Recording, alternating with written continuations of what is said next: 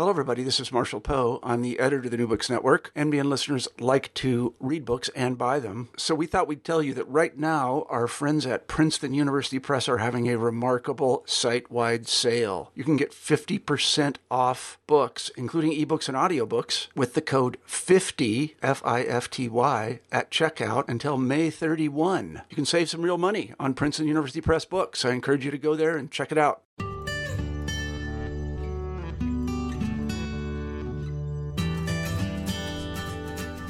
Hi, everyone. You're listening to the New Books Network, and this is the Drugs, Addiction, and Recovery podcast.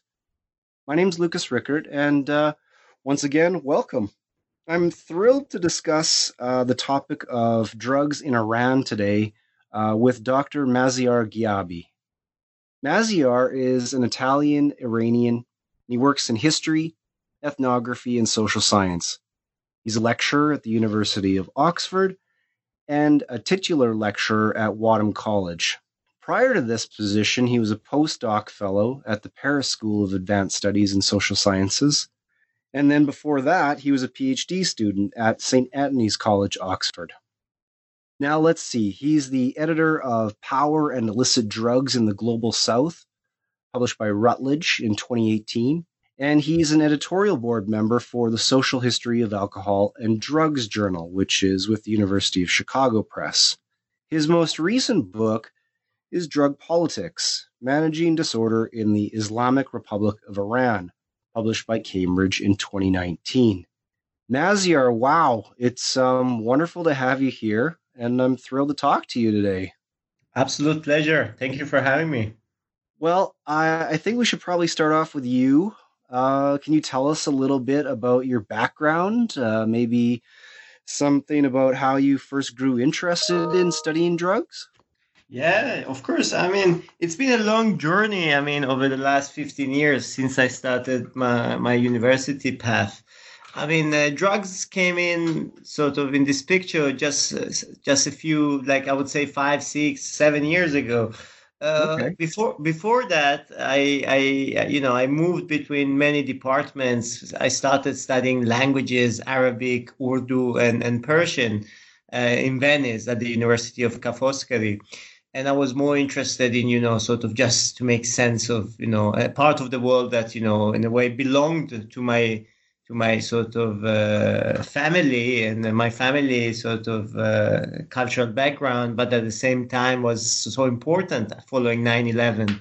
And then I moved to Oxford in 2011, and I started studying, more closely the issues of drugs. So I got interested into that. And I had the chance also to sort of move between different aspects connected to drugs in the Middle East, from politics to history and anthropology. So I got to ask, one thing that jumped out at me, how many languages are you familiar or fluent in? Well, this question comes up quite often when when I kind of ask. Well, I always say that, I studied languages when I went to university, so it's a few of them. But the ones I work with mostly in the Middle East, it's Persian, Arabic, Italian, which is my sort of mother tongue, English and French, and because of, sort of contamination of friends and people I hang out with, Spanish.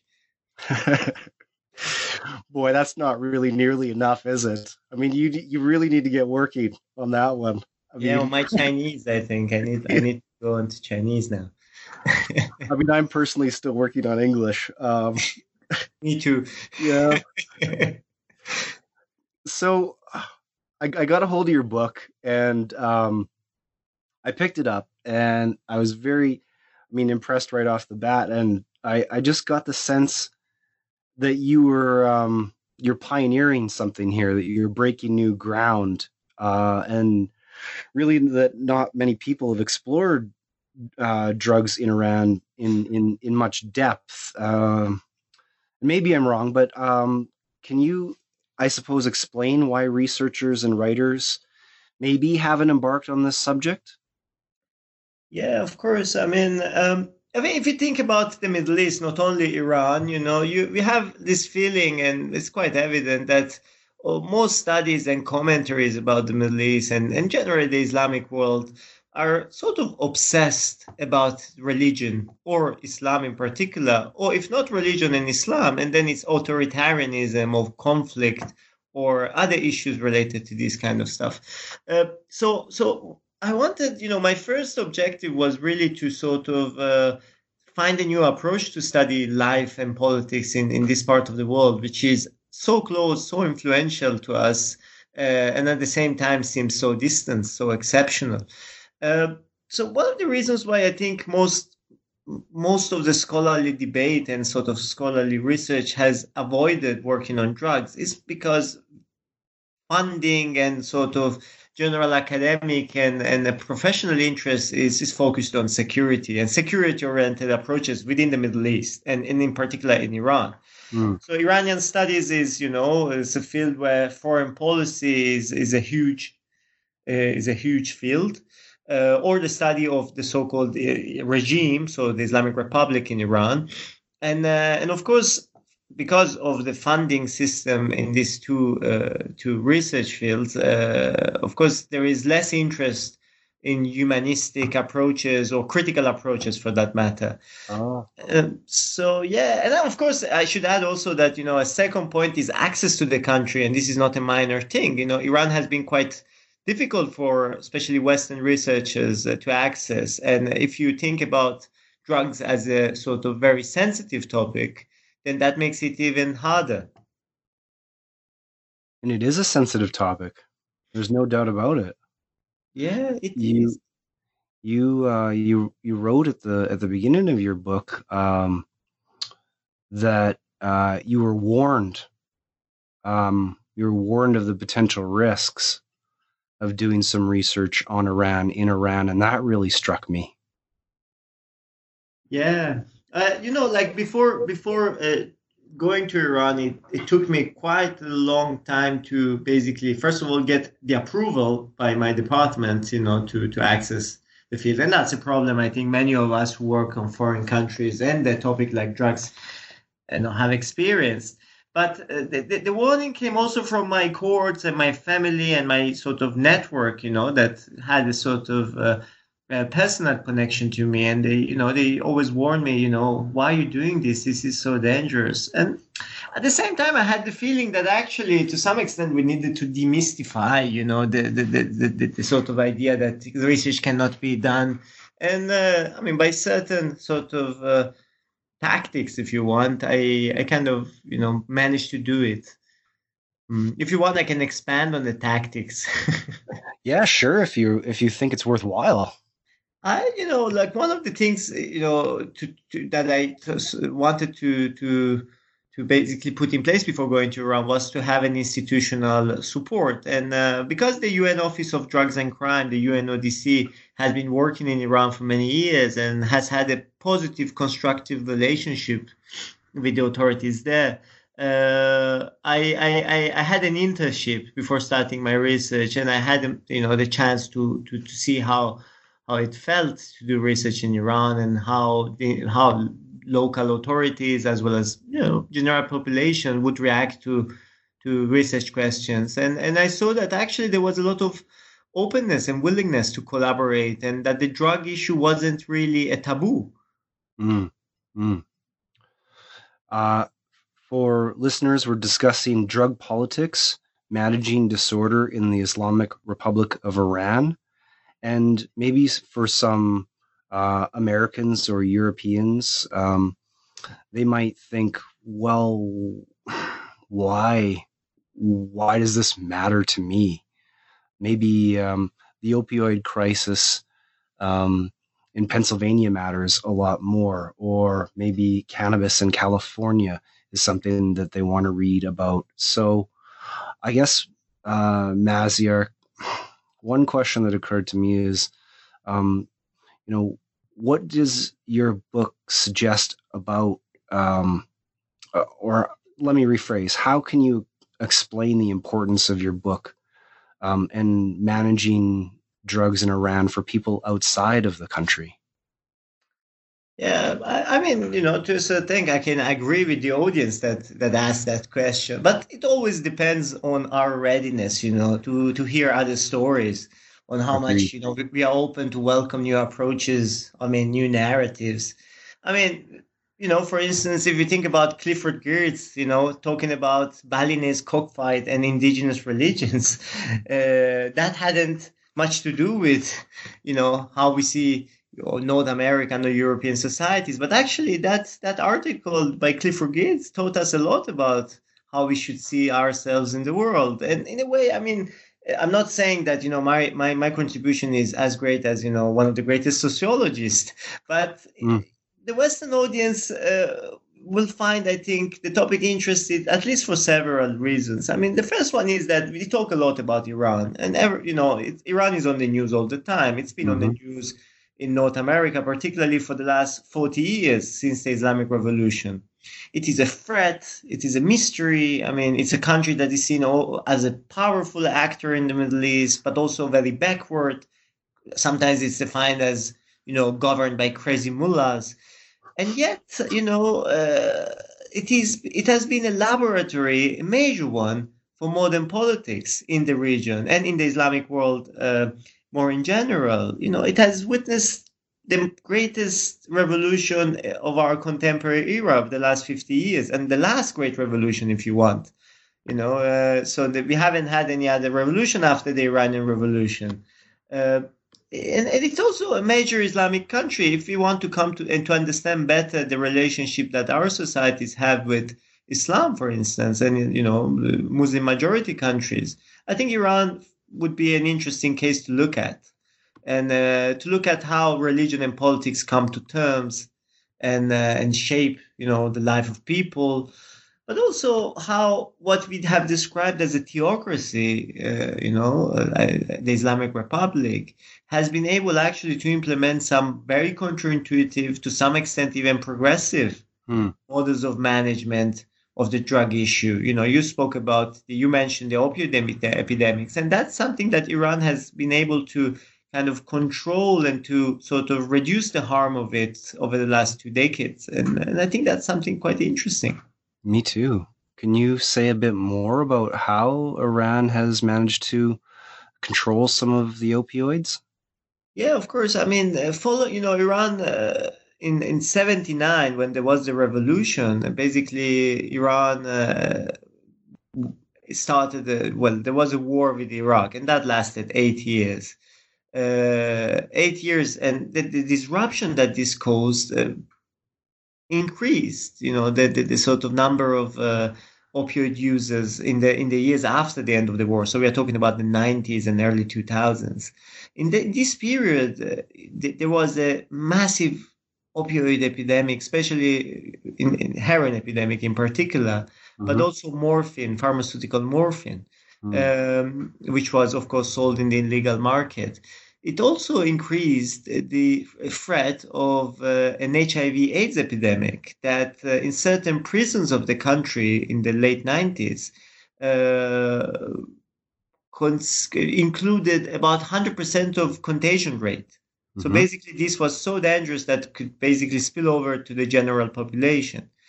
At that point, the Iranian government decided to consider something that we thought at the time to be impossible in an Islamic so-called conservative country. It introduced large-scale nationwide, harm reduction programs, including, of course, methadone maintenance program, but even more controversial than that, needle distribution programs in prison and outside, as well as, sort of prevention programs on sex education and so on. That's something that, in certain states within North America, it's still quite controversial. Absolutely. So, and today, after many years, we are talking about safe injection rooms in Iran. There are debates about regulation of opium and cannabis. And so, in a way, that might be a chance to learn a lesson from the enemy for the U.S. Absolutely. I mean, one thing that I certainly felt reading the book was, how nuanced and sometimes progressive harm reduction strategies and drug policies were in Iran. So I suppose this is a bit of a follow-up. The story of drugs, I reckon, has often been told through sort of through the lens, or if you will, of the United States, and perhaps more generally, sort of Western perspectives. And I think that's slowly changing and shifting. So, can you say a bit, Maziar, about some of the shifts that are taking place in how historians and other scholars are examining drug policy? Absolutely. I mean, and it's very much, a follow up to some of the comments on Iran, but generally drug history and drug studies are coming to terms and sort of acknowledging the importance of experiences that come from other regions of the world. So far we have sort of looked at drugs history as originating and developing in the United States. Well, drug historians over the last 10 years have reshaped that, have reformulated that, are showing that the experiences from Latin America, but also from Africa and the Far East, have actually been a formative, fundamental experience in the development of the current drug regime, but also that the experiences of ordinary people across the world, and particularly in the global South, it's a telling tale for understanding, how drugs have been used and have been part of people's lives, rituals, ways of self-treating, the pursuit of pleasure, and also how countries in the global South, across the global South, really have adopted, as I just described earlier, different policy styles, in reacting to the so-called drug crisis. In a way, the work of drug historians and drug scholars in general are reclaiming, drug history as a global field, not simply as a field that concerns the Western world, and particularly North America. And I think this goes together with, broader debates within the social sciences and humanities. I mean, we are trying to, in a way, decolonize drug history, decolonize our approach to theory, and our analytical lens, in understanding the world. And I think it's a worthwhile endeavor. There's a lot to be learned. Mm-hmm. Can I invite you to speculate for a minute or two? I mean, why is it that, thinking back, the scholarship took shape this way in the first place? Did it have to do with the availability of sources and the availability of funding for Western-based researchers? I guess I'm just trying to grapple with, how and why it's only now in, the last 10 years that we're starting to decolonize, as you say. Yeah, it's a good question. I mean, I've asked this question several times. I asked myself this question several times. I mean, I think on the one hand, there is the dominance of English language that has informed this. Of course, when scholarship is written in English, it concerns the English world. That actually discriminates even within the West. Scholarship in French and Italian is often left aside in the major English sort of English-speaking scholarship. So that's a minor, element. But generally, of course, if you compare funding, as you said, between North American universities and the rest of the world in this field, there is a discrepancy. It's a huge discrepancy, and it is also true that the blame shouldn't go only on scholars that have worked in the sort of North America and in Europe. It's also a fact that these topics, such as a sort of humanistic social science approaches to drugs, have been neglected, in the rest of the world, because scholarly pursuits have been more interested in big topics such as the big political history of events, of wars, the same considerations that we made for Iran and Middle Eastern studies. Very few scholars in the region, in the Middle East, have an interest from a social science and sort of historical perspective in the subject of drugs. And of course, that contributed to this topic to be somehow neglected up to now. Perhaps more than that, I think there is also an intimate relationship in drug studies more than drug history between the huge amount of interest that drugs have had for U.S. foreign policy globally as a tool to influence, security relations with countries around the world. Think about Latin America, for instance, or Afghanistan, and the evolution of drug studies. These two have been sort of in a symbiotic relationship for many decades. So do you mind if we deep dive into your book now and sort of get into it a little bit? Absolutely. Okay.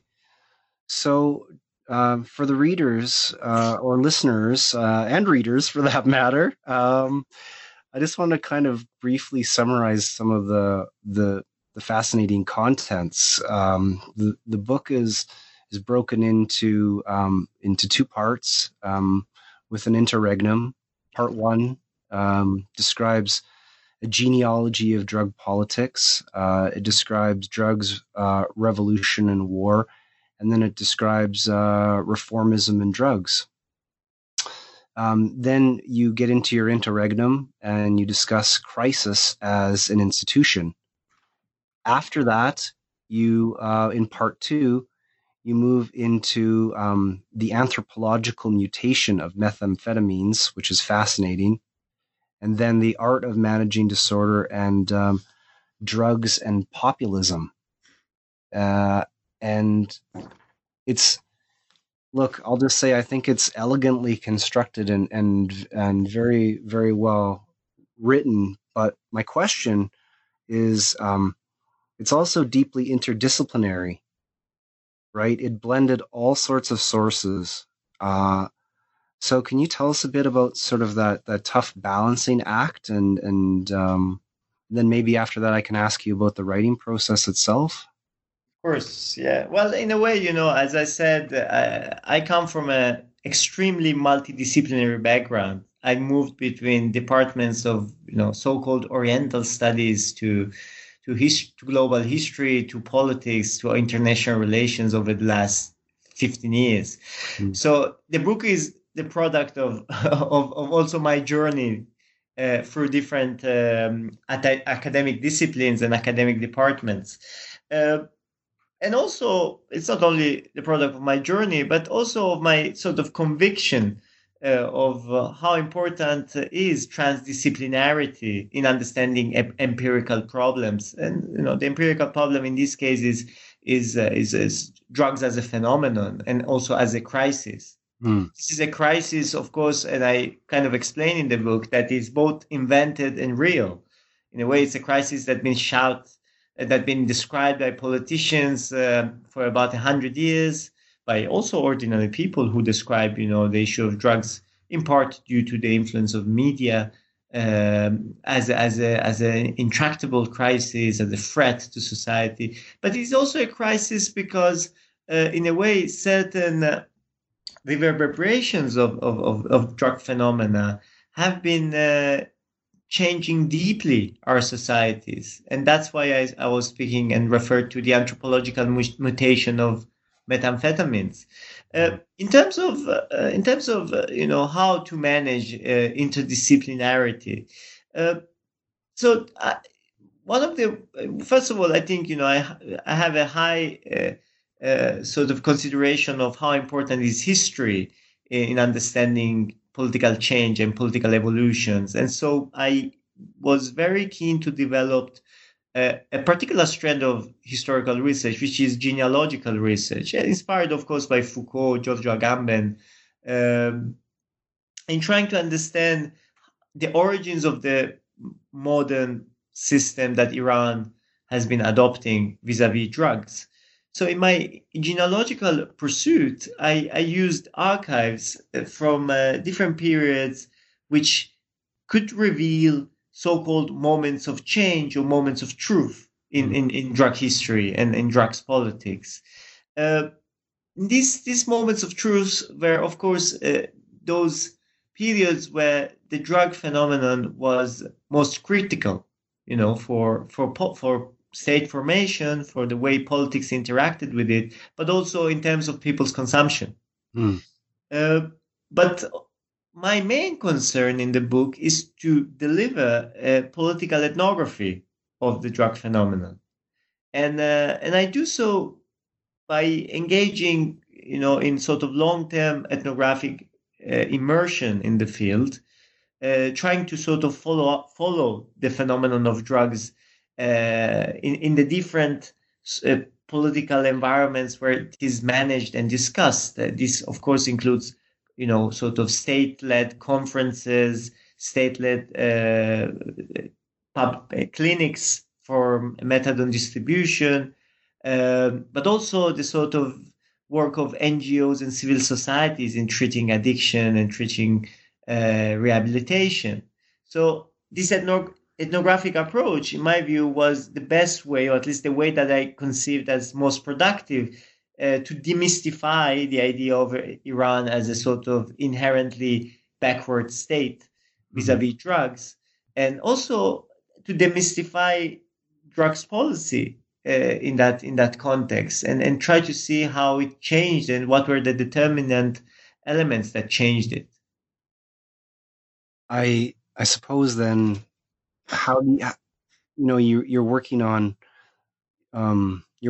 this approach, and how do you write? I mean, how do you blend the different disciplines, and sort of what can you say what your maybe writing strategy or tactics were? You're asking the secret in the machine.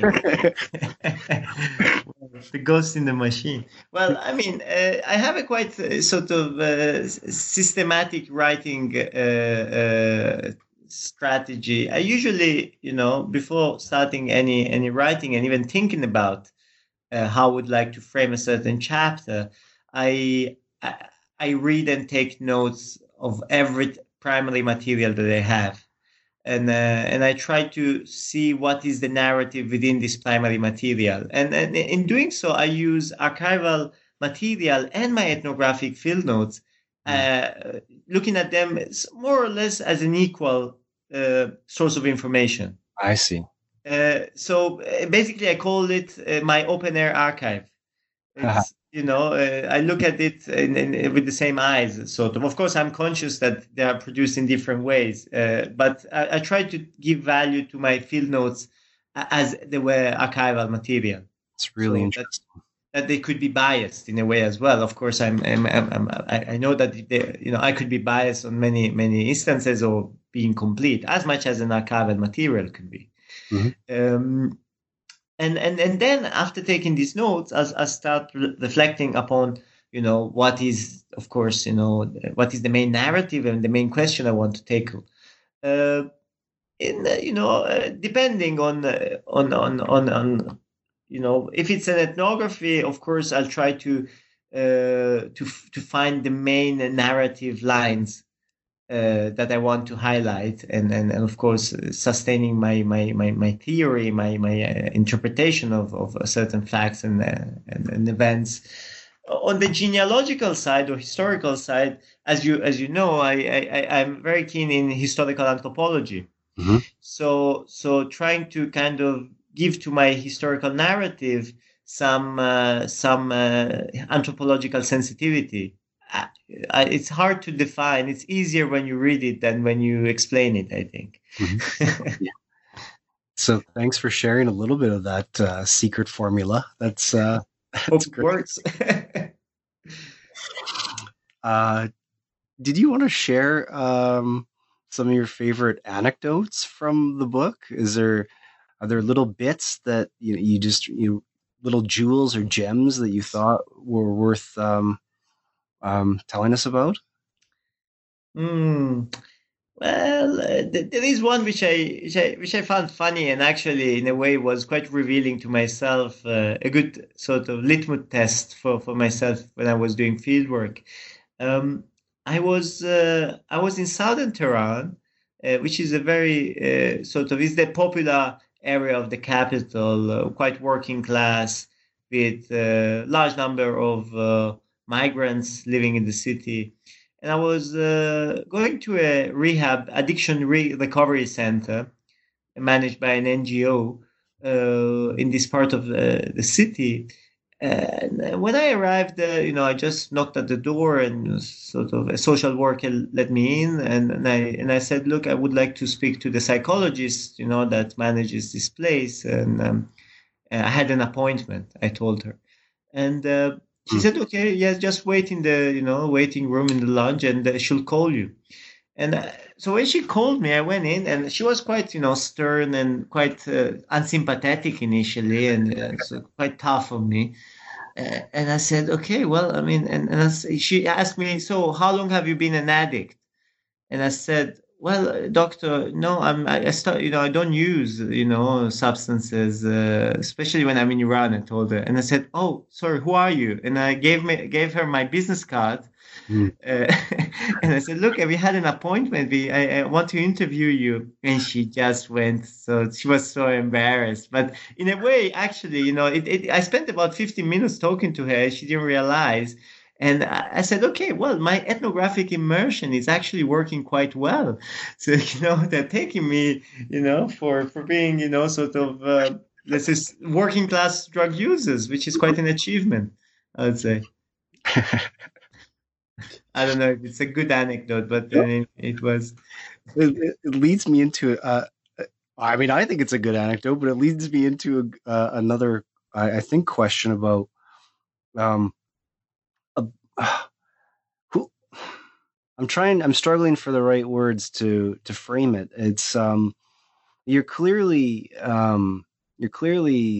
touching on original subject matter and offering new perspectives about important current events, whether or not it happens to be drugs in Iran or in the United States or wherever else. But I mean, the audience. I guess I'm thinking about the audience and who is it that needs to devour your book. Is it that woman that you just described, or who is it that needs to read the book the most? Well, a good question. I hope every single person would read the book, since the book is actually open access, so everyone can access it. Yeah. But I would say that first of all, I think it would be very, very informative, at least, if not useful, for people and scholars, particularly working on drug studies and drug history, so that they can acknowledge the importance of the Iranian case and uh, the Iranian narrative to the making of global drug history. If you really aim at globalizing drug history, I think the Iranian case must be taken into account. It's a very important country in the modern history of drugs, because it was a major opium producer, and it also experimented with all sorts of policies with regards to drug use and also on addiction policies and treatment. So I think that would be I think, I can confidently say it. At least it could be informative, Mm-hmm. Mm-hmm. to this readership. And secondly, I think for all those who have an interest in understanding the Middle East and North Africa or the Islamic world, I think the book can help us relocate the analytical approaches that we have adopted towards this part of the world, or this, this civilization, if you want to use the unfortunate words by Huntington. Mm. It enables us to see, at least the case of Iran, on a sort of through a grounded approach, an approach that is very much concerned with the lived experience of policies, which is which tries to demystify some of the ideas and concepts that we have been using in understanding Iran and the Muslim majority countries. and also it opens up, new approaches, new venues for studying, the societies beyond the West Mm. by taking away, exceptionalist lenses, thinking that, the Islamic world is an exception in the contemporary modernizing world. That's fascinating. Um, I guess I just want to backtrack and highlight something for listeners. So Maziar made the statement that the book is open access, and so what that means for everyone listening is that you can just search online drug politics managing disorder in the Islamic Republic of Iran. Just punch that into whatever search engine you use, and you'll be able to get a copy of the book. And download it and read it at your leisure. You don't have to pay anyone anything. So just wanted to make that abundantly clear to all the listeners. So Maziar, I only have two more quick questions for you, if that's okay. Please go ahead. So I have to pick your brain about what other sorts of research you're pursuing these days.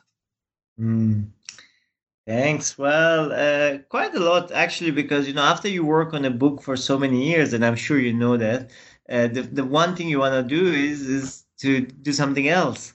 Mm-hmm. But but it's not always possible. One of the things that I've been working on a lot is trying to sort of first of all find sources on the very early days of modern prohibition in Iran. So the period concerning the late 19th century to the 1920s, overlapping with the Shanghai and the Hague opium conferences.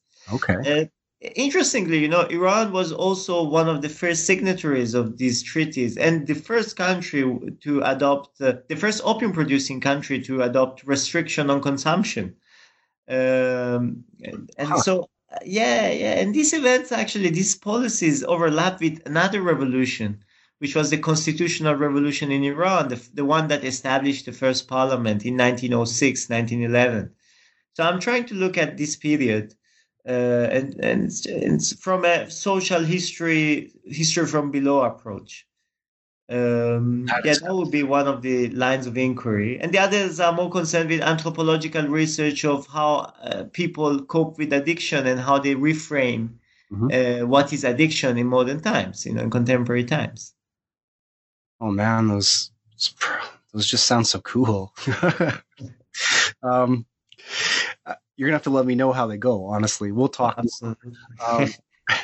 My last question though, man, is what's happening? What's next? Like, what kind of conferences are you preparing, or what kind of publications do you have coming out? What's happening? So the conference that I'm attending actually in about a week is I think it's fascinating. It questions the dichotomy of drugs and medicine, and evil and good, and so I'm going there trying to sort of reflect also in philosophical terms on this dichotomy. But my philosophical, or if you want, ontological reflection is mostly grounded, of course, in a historical experience concerning the opium distribution program that Iran adopted in the 70s, when the state provided opium to all registered users, basically the equivalent of medical cannabis, but for opium. Wow. Yeah. So I'm trying to ask what are the philosophical implications, for the drugs medicine dichotomy of this program. So just let me get this straight before you move on to the next thing. In the 1970s, opium was distributed to all users in Iran. I think I heard that correctly. I think you heard that correctly. All registered users. Yeah, all registered users. Okay. And so you would just register with your physician or, in a pharmacy. And for all those above 60 years old, they would have that immediately. The physician could write them they called it a voucher, a coupon for opium, and they would have high quality Iranian opium, locally produced, available. And for all those below the age of 60, they needed some medical justification. They would go to the physician and sort of talk to him and try to say, I suffer from back pain, I have a migraine, or I'm dependent on opioids, and they would receive another voucher for the period of 6 months renewable of premium opium from the pharmacies. This is the kind of policy that a lot of other countries could potentially learn from. Again, you see why the Iranian case might be very interesting for people around the world, because it's been experimental over the decades. And it's just off the charts interesting in itself. Yes, there are lessons to be learned, but it seems to, what you're describing seems to complicate a lot of maybe preconceived notions around Iran. Yes, absolutely. When you, as someone who has been, sort of struggling with Iran's place in the world, because of course, when you're half Iranian or Iranian, the people always expect you to comment on the country, and when you listen to the media, the idea that you have about Iran is just like it's as a terrible place where no one can speak, nothing's going on, and everyone is repressed. Well, of course, depression is part of the deal, I guess. But Iran society is very vibrant. There's lots of things going on culturally, and policy-wise as well. So, I try to give a little bit of contribution on that question. Try to complexify a bit, our ideas about Iran.